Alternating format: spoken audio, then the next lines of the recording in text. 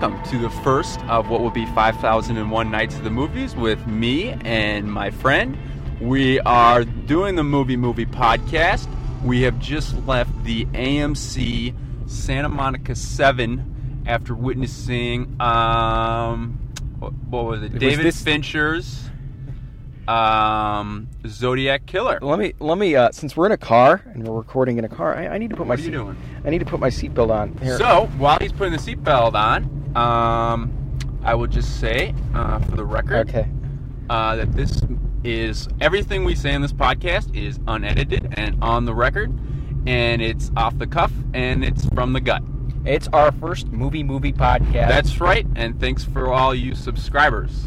We are going to be reviewing in this episode Zodiac 2007 by David Fincher, director, starring Jake Gyllenhaal as I don't care, and Mark Ruffalo and some other people. A lot of actors in this film, David. There was a lot of actors in this film. Everyone, I guess, in LA wants to work with Fincher. Yes. After 7. A lot of Fight great Club. Old friends like Anthony Edwards making appearances again in film. In the cinema. He was looking quite well. He was looking really good. He was looking good. If I might say so. I don't believe he's aged a minute since Top Gun. Not since Goose. And so he was a standout.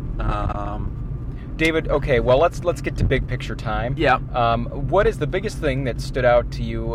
Man, this sounds very scripted. What is the biggest thing that stood out to you right now? We have not talked about it up until now. No. We held our tongue the whole walk back to our cars, and now I had to drop my car off, and we're going to see a friend. But in the meantime, we're driving to our friend, just get the straight answer. The straight from the gut, I'd have to say that the case of the Zodiac Killer should be reopened. It really had, but then I don't know. I think they might have closed it at the end. They did. They closed it. So it said in the long intertitles at the end there were many that caused groan-inducing intertitles.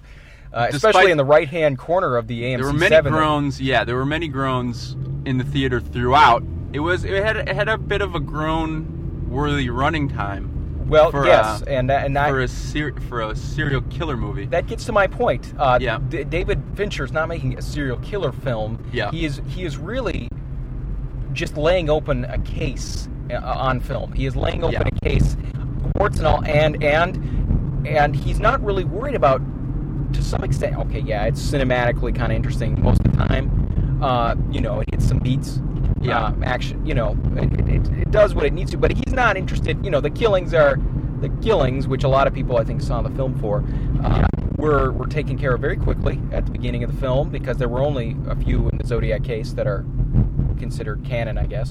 And they were done violently. I will add that there was one stabbing in that movie that really got to me. The woman rolling over with a knife going into her heart. That was tough to watch. I expected more, though, Dave. I expected more violence. I expected a full-on headshot. I expected to see all the non-canonical killings to be shown on film. Yes, and flashback as well. They didn't do that. So, macro-wise, the film needs a shave. There's a sequence where Gyllenhaal, and this is just an example, by way of example, why the film needs a shave, where Fincher is so dedicated to every little nook and cranny of this case, he follows our main character Gyllenhaal towards as he follows out a lead that doesn't pan out with that one guy who's a film buff. Yeah. And we get into this point, and really the only point of showing that is a scene where he's scared that he's with the real killer in the basement of the killer's place. Yeah. And I can't figure out the point of really showing that whole rabbit hole that he goes into. You should have cut that out. I think there has to be film should have been cut down. I think the writer went to or had great read, lengths. Went to some screenwriting 474 with what's that guy's name? Sid Field or something like that. Field. So anyway, he knows in every scene you have to have conflict and you have to have sort of a hook, I suppose, that will bring you back into the case because there's probably about 200 scenes in this film. Talking. And not very cinematic. But in each scene, you are getting, in some way, one step closer to the killer. You're not quite sure in what way, but there is in every scene a definite hook, a definite clue, and there's definitely connections to be made in this jigsaw puzzle that Fincher has laid before us. I don't think the running time bespeaks a director who's not worried about making an actioner or a Silence of the Lambs thriller cat and mouse thing. Yeah. This is somebody who's really trying to just lay out a full case on film and taking the time to do it and not worried. I don't think it's the first time, Fincher really doesn't seem concerned with making a very cinematic film in this. I mean, it's cinematic it's in its pretty hands detail, off. though. There is some save a overhead shot of a taxi. Yeah, and some great choice bridge shots. And a bridge shot which was not made by ILM. Yes. But no, it was not very cinematic. Although its attention to historical period detail was very cinematic. Yeah, they did. Yeah, he has clinically mastered 70s props, and in this film, it is loaded with 70s props, hairstyles, smoke machine. And to his credit, it is not Austin Power. Wait, that's 60s. But what would be the 70s? It is not that 70s show. 70s. Fincher is a little more subdued. It's not for laughs. It's not for laughs. Fincher's a bit more subdued. Looks like Bullet. And the conversation, definitely, especially. Well, I mean, David Shire did the soundtrack. David Shire, that's right. I don't know if he came out of retirement, but there were some parts where it was like, oh, that's nice. There's some nice piano parts or some nice kind of atonal moments that reminded me of the conversation, which I do believe Fincher is talking, or he's trying to create a dialogue. We want to get into some criticism critic speak. Yeah, but overall, yeah, you're right. It's got all the facts of the case. It's kind of like JFK in the sense that they needed to cram. That's a good comparison. Yeah, they needed to cram a lot of information in 2.5 hours. Over 30 years of meticulous research by, and they hop, skip, and jump over many years after a while. It's sort of like 4 years later. But then Gyllenhaal, like the Garrison, he doesn't age, but like the other, well, sort of. He's 25 years as a cop, and he looks the same as Ruffalo. Ruffalo's got some gray. They do give him the gray. They gave him some gray. Okay. Yeah. Can you get the mic a little closer? I'm really leaning forward. No, don't lean forward. Okay. I've got it at a certain angle. So you're totally fine. I'm talking too loud. Okay. So Ruffalo. Fincher. No. Who else do we have in this? So Gyllenhaal reopens the case, much like in JFK, and after we've already gone through the complete investigation by the cops, we now get a Joe Schmo character to reopen the case, which he doesn't have access to. Yes, Gyllenhaal isn't much of a character for about an hour and a half of the film, and then he becomes the primary character. Yeah. And I think that's where the casting problems come into play. I do think the obsessed character, who of course has a family subplot, much like the JFK Garrison character. Oh, he will give up his life. He will give up his life, his marriage, his children's safety, his children's safety, his personal safety. His wife's love for a case that he is obsessed with. The Richard Dreyfuss Close Encounters template killer, and so in that sense, we have a new genre of movie. I'm gonna catch that fucker genre. Yeah, and you'll catch him. And genre. He's got the news clippings all around his office, and look into his eyes. And he's determined, and so he's looking for connections. And we follow it feels like we're following a lot of the minutia of his mind as he's trying. He's thinking about the vernal equinox or something, and how it relates to Zodiac's killing in 1966. Just crazy stuff with these kids. That did we like this film? I'm just trying to get to this point. I don't know, because when it comes to impeccable. When it comes to a final thumbs up or thumbs down, I would have to say undecided. So in that sense, we are not like your typical Rupert and and his guest filling in for Roger Ebert. We are much more open-minded when it comes to our podcast. Are you telling me that, or are you telling the audience to get ready? Get ready. You're telling me. Because there's going to be a lot of curveballs. Okay. And, Okay, well, David, I'll tell you, since we're in the world of gray areas with the Movie Podcast. Yeah. I'm going to say that I think the filmmaking is very obviously above standard. It is, Fincher makes a film every 6 years. He puts his life, you can tell he puts everything he can into it. Yeah. And he puts a lot of thought in everything. And I think, deliberately he makes a film here that isn't flashy like his other films. I mean, there's no notable CG, POV, crazy zoom-ins and stuff like. There's nothing really. Well, it doesn't get out of control. He's very in control. And I was expecting more with the killings, like I said before, and there was nothing flashy there. It was pretty realistic, and people were trying to hurrah it. The assholes on the side at the 7:10 show at the they were hurrahing this stuff, and a lot of people were not. I think he was doing a very serious film. He was not doing a sensational film about the Zodiac, which a film like Hannibal Rising, for instance, strikes me that the act of murder is being sensationalized. Yeah. All of the Hannibal films after Demi's film, Silence of the Lambs. So definitely, I think you've got a phone call on our live movie podcast. Yeah. I'm going to keep this in, Dave. Don't answer it. Don't answer it? Yeah. I missed it. Okay. Oh, you missed it. See, because of our show, you care about our listeners. Yeah. Listeners. So that is a how positive do you feel about thing comparisons to Black Dahlia? There's no comparison there. Okay. I think Black Dahlia. I would like to see Fincher do that. Yeah. I'd like to see a genre. Somebody's calling me. I guess who? I would like to see a genre. If he's just gonna do this, because I do think Fincher is possibly wasting his talent on films that are thematically. I think he's got more cinematic talents. Snoozing. Well, no. He does the serial killer thing a lot, and.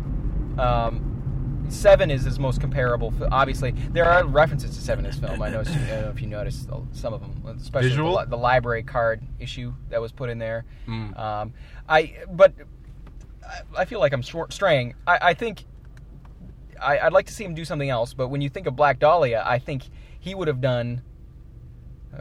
Black Dahlia obviously would have been better. There's no comparison. No, if he had done something like that. He's in control. He's totally in control. Everything's deliberate. He knows how to cast. I think he even knows that it's long. I think he for some, I trust this director enough. I don't trust many. I trust the director enough to know that my qualm with, a lot of the stuff he could have cut out, that I say he'd probably have an argument for it. He'd probably have some sort of, and you can't say a lot of directors would, okay? He's done his research, and I want you to mention something positive. Let's talk about acting in this film. He's read it. He's read the files. That's the problem. I think you're obviously. I mean, I hate to change the subject, but you are getting across something. He's read his files and dryly read them to us. There is something. There's two people jumping on a mattress, and they look like they're having a lot of fun. There is something about this film that doesn't pop, right? Yeah, it lacks the. You felt its length. I mentioned that you looked at your watch, and was it a bad look at the watch? Well, it was more of like we have to meet somebody. Oh yeah. But regardless, yeah, I felt the length. Give me something positive. What do you think of the actors in this film? Oh God. I'm running dry here, man. We might just have to call it quits. You don't. What are you lost or something? See, this is about. I've gone too far. He's gone too far, and he can't think about his podcast, his own podcast. No. That's not it. You don't have anything to say about this film. No, I've said a lot, and darn it, man, we are way too far, and so we are lost in West Hollywood right now. We are heading back to Santa Monica here.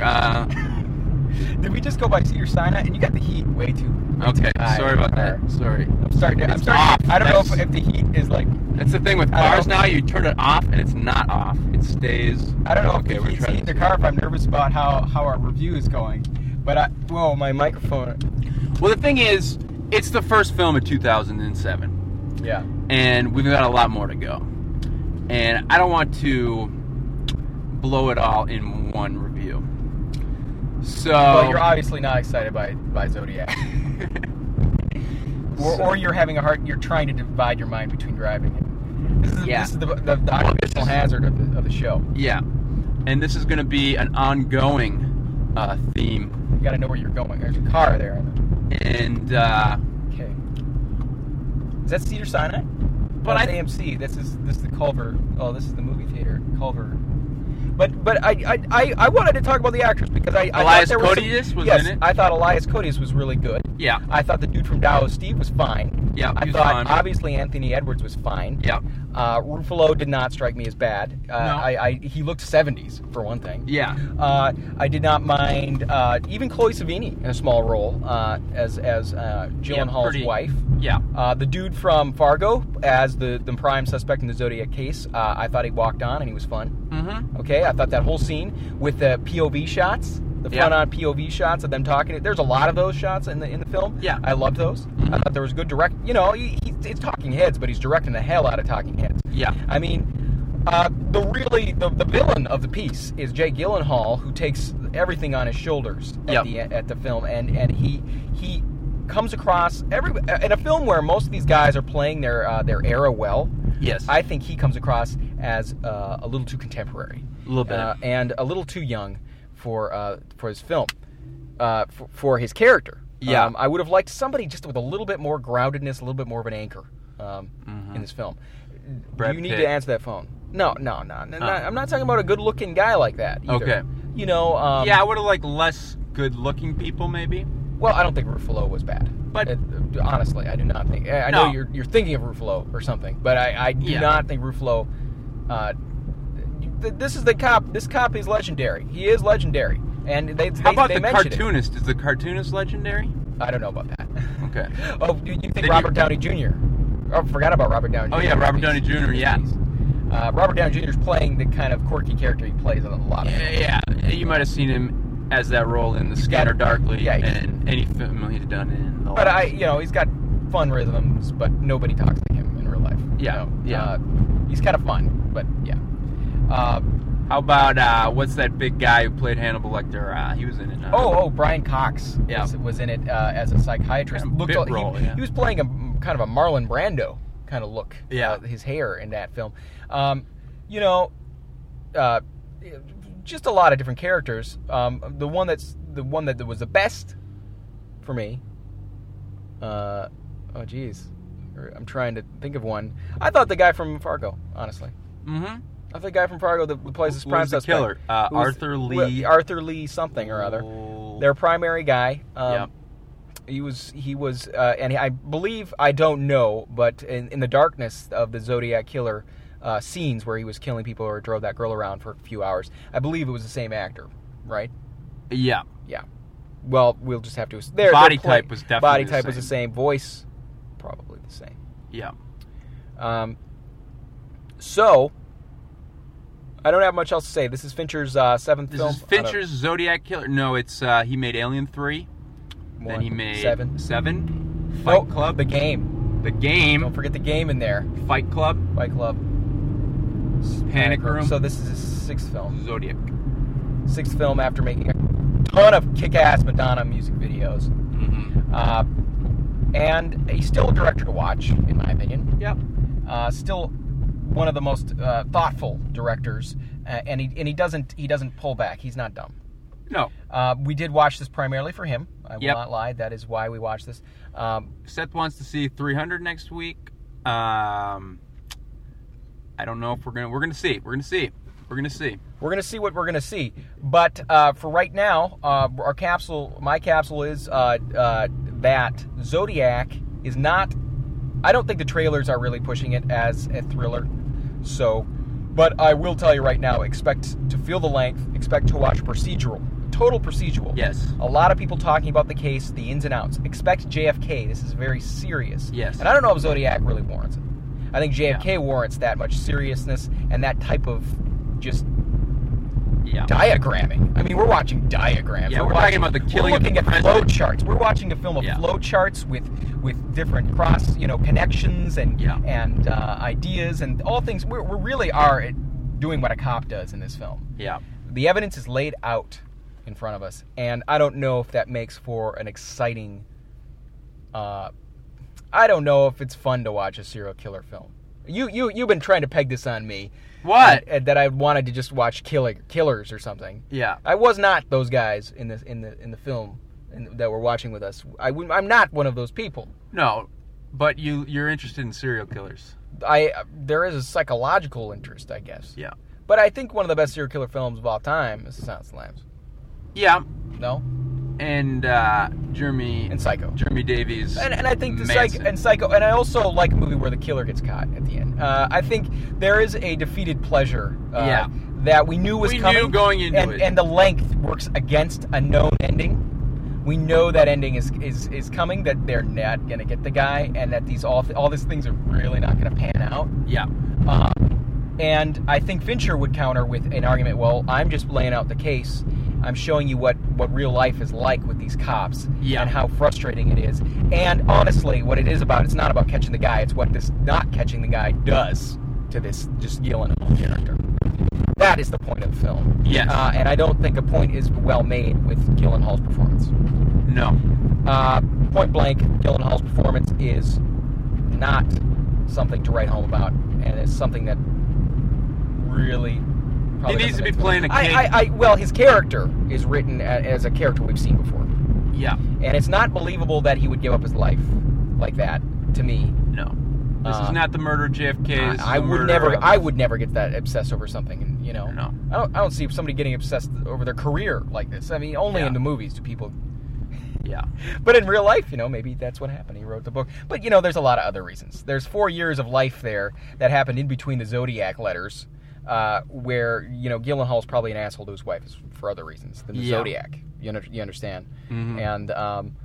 And we just have to, the blame on that marriage is Zodiac, okay? Yeah. And I don't mean to pick on this, but this is the arc of the film. This is the arc of the character. This is a major aspect of the film. That the Zodiac destroys lives. Yeah. And Ruffalo somehow, he's a cop. He's hardened. And he's made it through that shit. It's over. And he comes out all right, but man, a young cartoonist with talent, or no talent, if you look at the beginning of the film. I'm not saying his art was bad. I'm just saying there was no reason for him to be a cartoonist. They didn't seem to like him. They thought he was a retard. Yeah. They call him a retard.